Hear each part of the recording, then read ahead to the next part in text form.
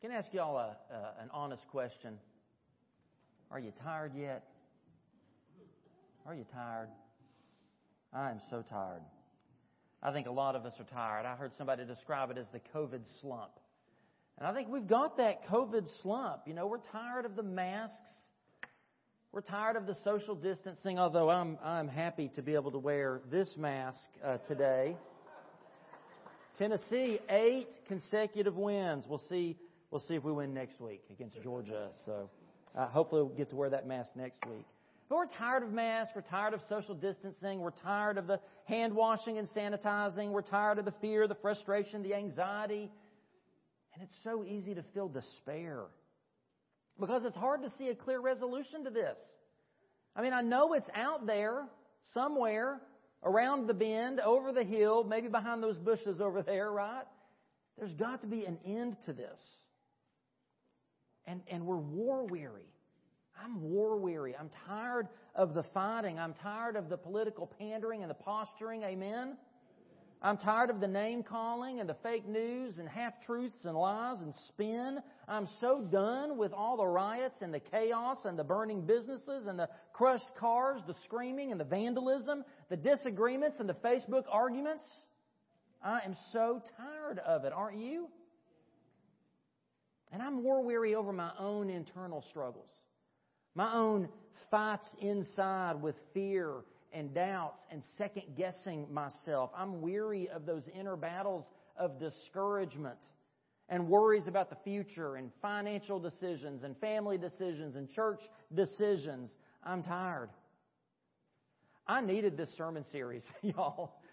I needed this sermon series.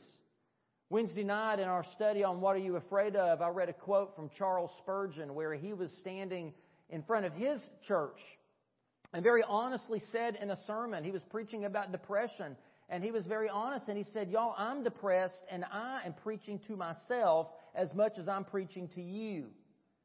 Well, that encouraged me greatly. I don't think I'm depressed, but I'm tired. I am so tired. And I'm preaching as much to myself today as I am to y'all. I just want to let you know that. I need to remember that the Lord is my shepherd. And that no matter what I may face, no matter what I need, in Him I lack no good thing. I need to remember that. That when I'm weary and restless, He provides me with peace and comfort. And sometimes He has to make me lie down and rest. Because He best knows what I need, far better than I do. And I'm thankful for those green pastures, for those still waters. And when I feel like I'm spent, and I just don't have anything else left to give, He restores my soul. And He guides me down the right path for His name's sake. And listen, never once has He ever guided me down the wrong path. He always guides me down the right paths. And even when those paths lead into difficult and dark days, I'm not afraid. Because He has always been with me. He protects me. Sometimes He disciplines me. But through it all, He comforts me with His presence. Amen. I hope you've come to know Jesus as your good shepherd. I hope you know Him as your good and great shepherd. But in today's verse in Psalm 23, David shifts his metaphor a little bit. And we see that God, the good shepherd, is also our gracious host. And with this added dimension, we discover that in addition to His provision in the pastures and His protection in life's valleys, He also makes preparation for us before our enemies. Let's look at verse 5. You prepare a table before me in the presence of my enemies. You anoint my head with oil, and my cup overflows. The Good Shepherd has satisfied our needs, guarded and guided us through the dark valleys, and now He defends and honors us in the presence of our enemies.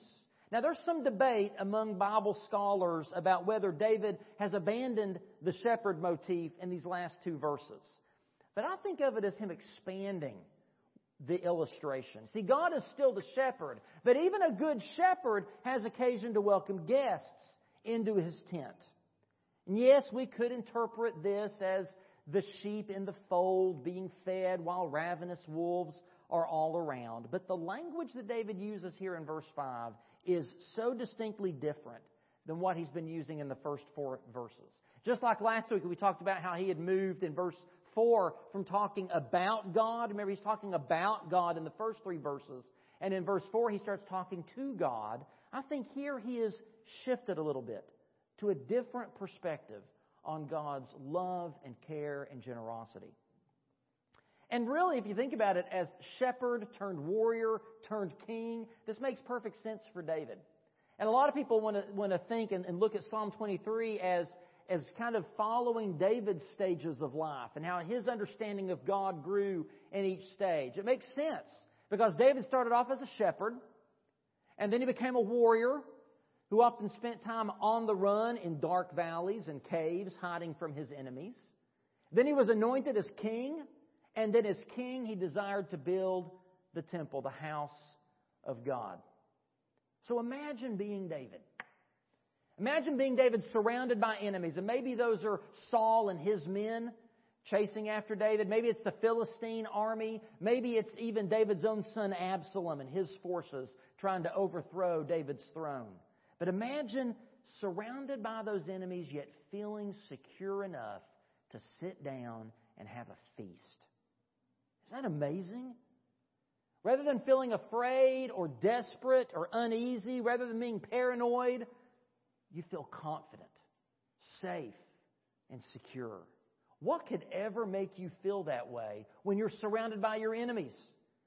Well, when someone who's far greater and more powerful than your enemies has prepared the banquet for you, has anointed you with oil, has blessed you beyond measure. God, our gracious host, is so fearless, so powerful, He doesn't care who watches as He lavishes us with honor and with gifts. He doesn't fear the reprisal of our enemies because He is far greater than our enemies. And David gives us 3 pictures of how God has prepared us to stand fearless in the face of our enemies. And let me pause right here and just say we have to remember that our enemies are not the Antifa rioters in Seattle. Our enemies are not those people who disagree with you on Facebook. Our enemies are not Republicans or they're not Democrats. Your enemy is not your ex, your boss, or that annoying kid in your class. Paul tells us in Ephesians 6, our struggle is not against flesh and blood, but against the rulers, against the authorities, against the powers of this dark world, and against the spiritual forces of evil in the heavenly realms. Those enemies are real. See, people are not our enemies. People are the ones we're here to rescue. People are the ones who are the victims of our enemy, the devil. And he and his dark spiritual forces do seek to cause harm to us. They do seek to undermine our work for the Lord and to destroy our families, our reputations, our churches, our nation, and our faith in God. There is a war of ideas going on right now in our schools, in the media, online, in our national conversation. There truly are evil forces at work that is seeking to destroy all that is good and true and beautiful and right. Amen? 1 Peter 5:8 says that we must be alert and of sober mind because our enemy, the devil, is prowling around like a roaring lion, seeking someone to devour.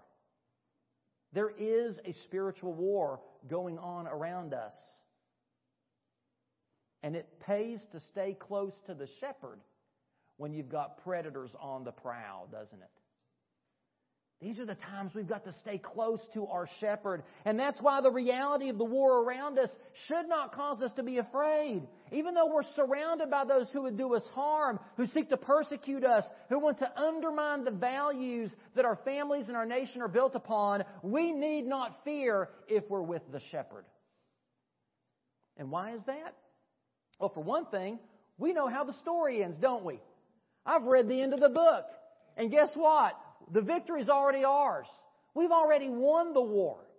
But the second thing is that our shepherd host knows our enemy well. God knows every trick and treachery and temptation that Satan will try to throw your way, and He knows how to defend you against them. But as Psalm 23:5 illustrates, we can have confidence, peace, and joy in the midst of the battle because God, our good shepherd and our gracious host, has given us three important sources of relief for our war-weary souls. And the first of those He's given us is the prepared table.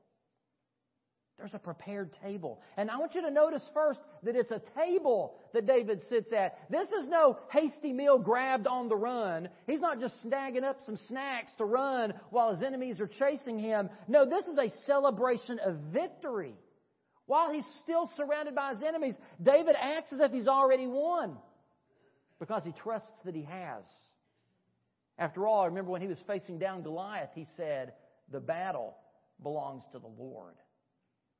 And that's why he can sit down in the midst of the battle and have this feast. There's no sense of urgency or panic. There's no fear or disturbance. It's a picture of perfect peace and confidence. Now, the table in Mideastern cultures was a very powerful symbol. To be invited into someone's tent or home, to sit at table with them, was to be welcomed as family. It was to be accepted in exactly the way you were. Hospitality was, and still is to this day, a crucial aspect of Middle Eastern culture. And when you're a guest at someone's table, the master of the house, the head of that family, has assumed complete responsibility for your care and well-being. They would sooner die than allow harm to come to you as their guest. We see an example of this in Genesis in the story of Lot. Remember, Lot and his family were living in Sodom, which was a wicked city. And God sends these two angels to Sodom. And Lot meets them, doesn't know they're angels. But he invites them into his home as his guests to stay the night. Because he says it's too dangerous to be out here on the streets at night. So they come into his home. Well, the men of Sodom learn these guys are there. And they come to Lot's home and they want Lot to send them out to them. And Lot instead offers to give them his own daughters rather than his guests. Now that seems backwards to us, doesn't it? But that's how seriously they take hospitality in the Middle Eastern cultures. Your name, your reputation are staked on how well you treat and care for your guests. So consider how God has treated us as His guests. Consider how He lavishes us with the riches of His grace, not because we deserve them, but for His name's sake. Because His reputation, His character as our good shepherd and gracious host are staked on it. To prepare this table didn't mean to set the table. You know, we think, whenever I hear this, I always think of Him like setting the table. Like, here's the tablecloths, and here's the plate, and here's the dessert fork, and the salad spoon, and I don't know, all that stuff that I don't know. That's not what that's talking about. No, to prepare the table was to prepare the meal, to prepare the food and the drink. Psalm 78 gives us an example of this. It recounts how the children of Israel were ungrateful and rebellious in the wilderness after all that God had done for them. And look what it says in verses 19 and 20. They spoke against God. They said, "Can God really spread a table in this wilderness?" That's the same Hebrew phrase.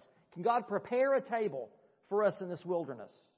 True, He struck the rock and water gushed out, streams flowed abundantly, but can He also give us bread? Can He supply meat for His people? Well, we know the answer to that question. Duh, of course. Of course He can, and He did. We know that He did. And David uses the same image as God as our deliverer, who is able to prepare for us bread and meat and water, even in the presence of our enemies. Now, typically in a Middle Eastern culture, while the master of the house would provide the meat, the bread, the drink, he didn't prepare it.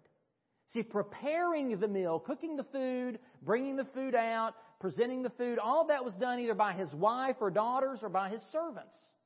Again, we see an example of this in Genesis. Remember when the Lord and those two angels that went to Sodom, they come in physical form to Abraham. And Abraham sees these three guests and he says, "Oh, I've got to feed these people." So he goes out and he kills a bull and he has Sarah prepare the meal. Or in the parable of the prodigal son, when the son returns home and the father welcomes him, what does the father do? He calls his servants and says, go and kill the fatted calf and let's throw a party. Neither Abraham nor the father in the parable prepare the food. They have their wife or their servants do it. But here, it is God who prepares the table. God prepares the meal. Our shepherd is also a servant. He is such a gracious host. It reminds me how Jesus took on the form of a servant. Jesus said, I didn't come to be served, but to serve. And even on the night He was betrayed, He put a towel around His waist and He knelt down and washed His disciples' feet. Truly the lowliest of servants' work. And God, the Creator of the cosmos, takes the time to prepare His good and gracious provisions for us Himself. God doesn't delegate this to anyone. He prepares the table before us. And how did He specifically prepare that table? How does God make provision for the nourishment of our souls? What is the nature of this festive table? Well, as Paul says about the Lord's Supper table in 1 Corinthians 10, it's not the cup of thanksgiving for which we give thanks, a participation in the blood of Christ. And it's not the bread that we break, a participation in the body of Christ. The Lord's Supper table, which we'll observe here in a couple of weeks, reminds us that Jesus gave Himself for us. His flesh is our bread. His blood is our drink. He is the source of nourishment for our souls. And when we partake of the bread of heaven, we will not hunger. When we drink of the cup of Christ, we will not thirst, because His Spirit becomes within us a spring of living water that wells up and constantly refreshes us. You see, this prepared table came at great personal cost for our host. For Jesus to prepare the table for us, He had to lay down His life for His own sheep, as our New Testament reading said. God, the gracious host, has invited you to this costly table, this lavish feast that He freely gives. He's invited you. Have you accepted that invitation? Have you come to that table and partaken of the bread, the body of Jesus? Have you been washed by the blood of Christ? He died for you so that you may live. And I pray you would not pass up that invitation, because when we sit at His table, there are no more enemies that we have to fear. The table has been prepared. The second thing that our gracious host gives us is the anointing oil. Now, how you interpret this depends on whether you think that David has completely abandoned the shepherd motif and moved to a host motif or not. Is he talking about sheep and shepherds or hosts and guests? And I'm not sure that David wasn't implying both.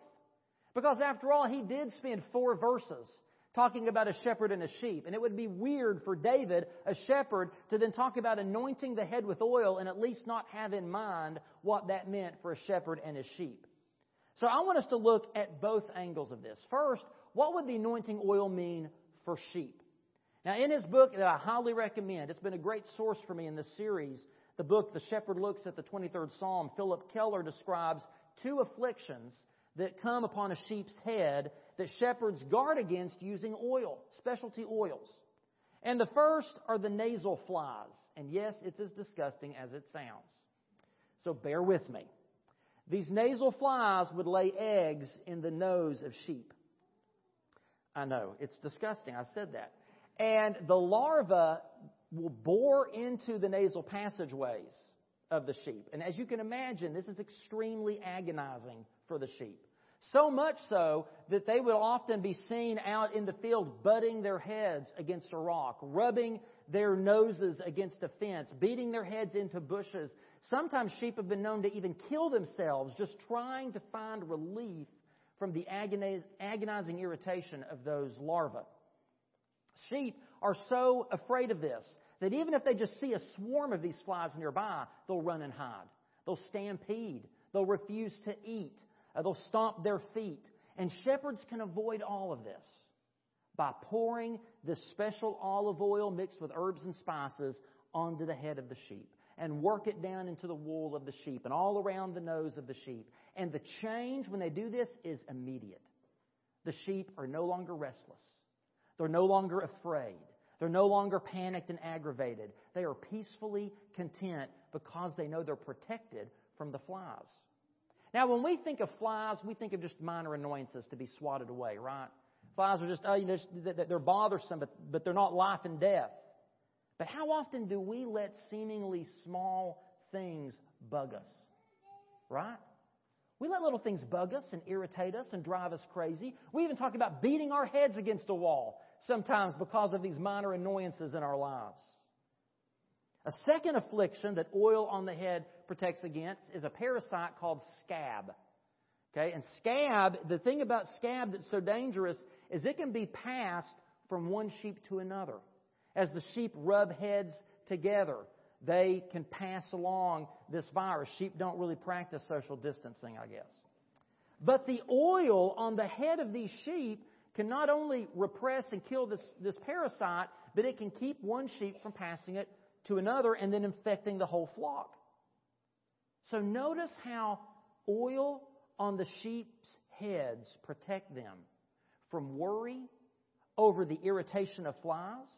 It protects them from spreading the disease of the head onto others. Now, in the Bible, anointing oil is usually symbolic of the presence of God, especially the Holy Spirit. And just as oil protects the sheep's head, so the Holy Spirit protects and guards the hearts and minds of the believer. I want you to read with me on the screen. See this, 1 Corinthians chapter 2. Listen to this, verses 10 through 16. Paul says, "The Spirit searches all things, even the deep things of God.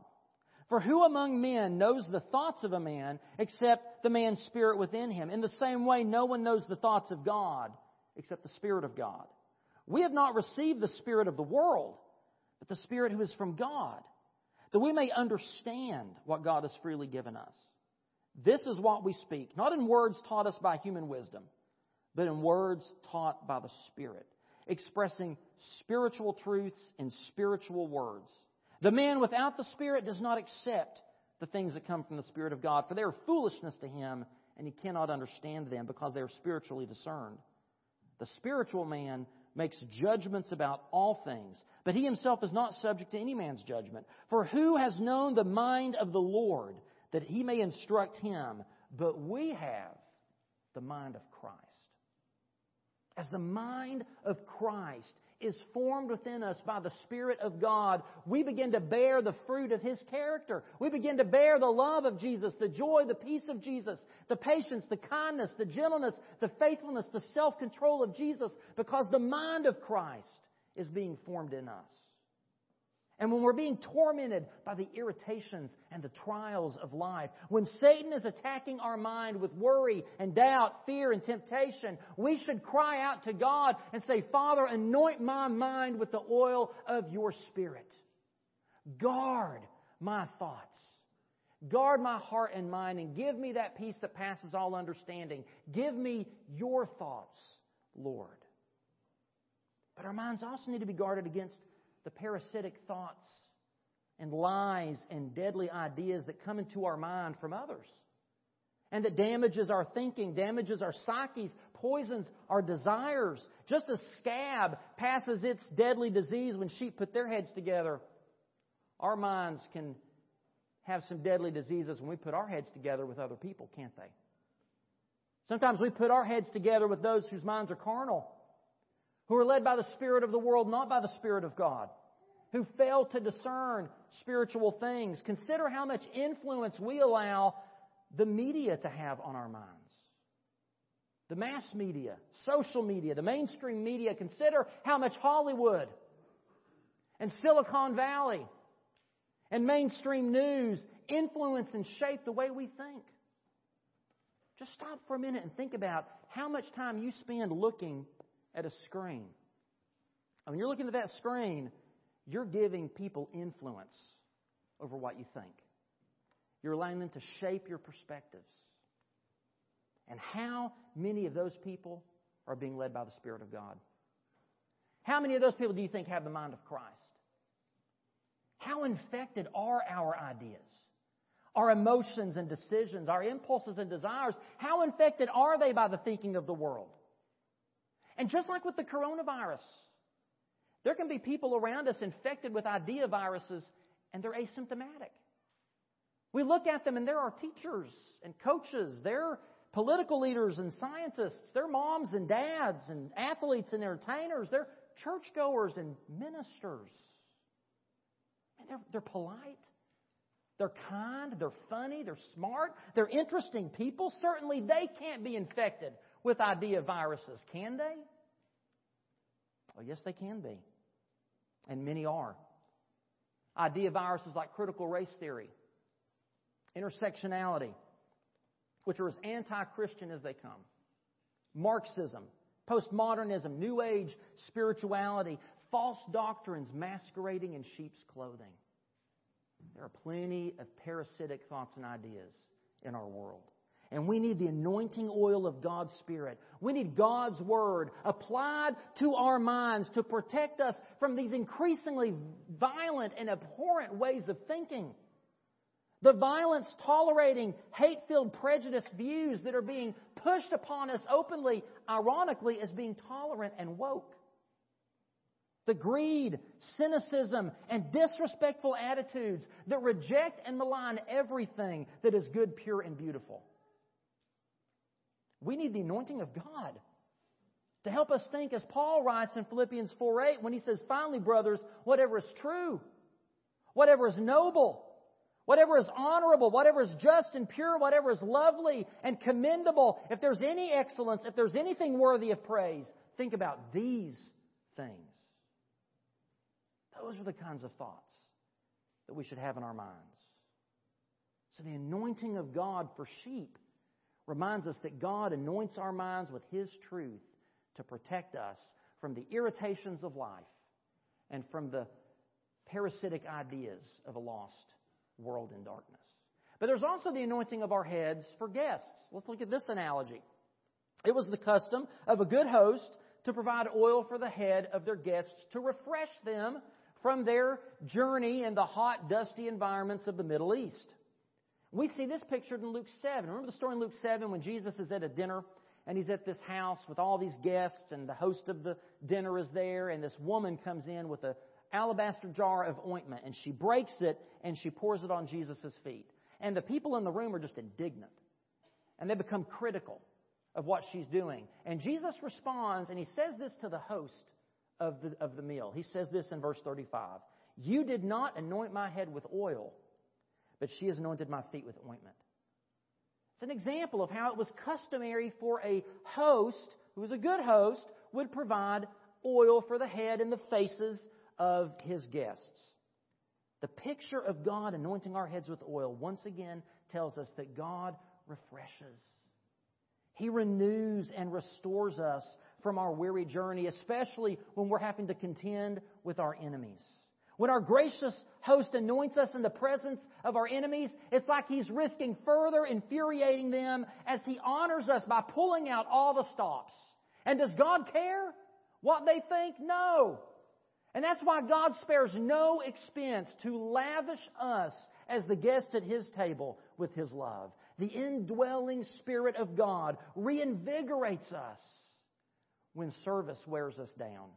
He renews us from all the demands of life, all the battles we fight, all the wounds that we bear. We can cast all our cares on Him because we know He cares for us.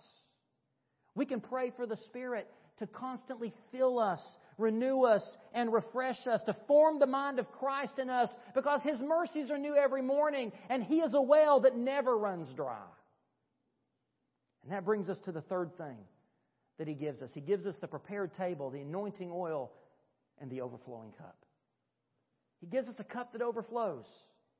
Here David refers to that constant supply of drink that is provided by an attentive host. You know, when you go to a good restaurant, a really nice restaurant, it's got a good waiter or waitress, they don't wait for you to have to pick up that glass and do like this, right? They are attentive. They make sure that it stays nice and filled for you. And David is saying that the Lord is like a generous host who keeps your cup filled to the brim till it's overflowing with the most satisfying drink imaginable. You never have to say, God, I need a little bit more here. He keeps the blessings coming. It's a picture of God who pours His abundant supply of grace in our lives, which is more than sufficient to strengthen and sustain us in the most dangerous and draining of circumstances. God is the infinite source of all we need for life and ministry. And Jesus echoes this in our New Testament passage when He tells us that He has come to give us not just life, but life what? Abundant. Abundant life. Life that's overflowing is what He says. And Paul prays this for the church in Rome in Romans 15. He says, may the God of hope fill you with all joy and peace as you trust in Him, so that you may what? Overflow with hope by the power of the Holy Spirit. Our God is a good, gracious, generous God who wants to give you every good gift. He wants to fill your life with blessing so that His river of grace can flow through you into the lives of other people around you, so that you can generously share the riches of His love and grace. He's a good God. Amen? He's a good shepherd. He's a good, good Father. He's a gracious host. Far more than we could ever deserve. Have you accepted His invitation? Have you ever accepted the invitation of Christ to come to that table? Don't pass that up, because Jesus laid down His life. Jesus paid the ultimate price so that you could sit at His table and feast. He's come to rescue you from the enemies of Satan and sin and self and eternal separation from God. Have you put your faith and trust in Jesus Christ? Is He the host of your life? Is He your good shepherd? If not, I pray you would make sure that He is today. I would love nothing more in just a moment than to talk with you and help you know that you belong to the shepherd. Those of us who are Christians, let me ask you this. Are you seeking the mind of Christ? Are you asking the Holy Spirit to anoint your head daily with God's truth? To protect you from worry and fear and anxiety?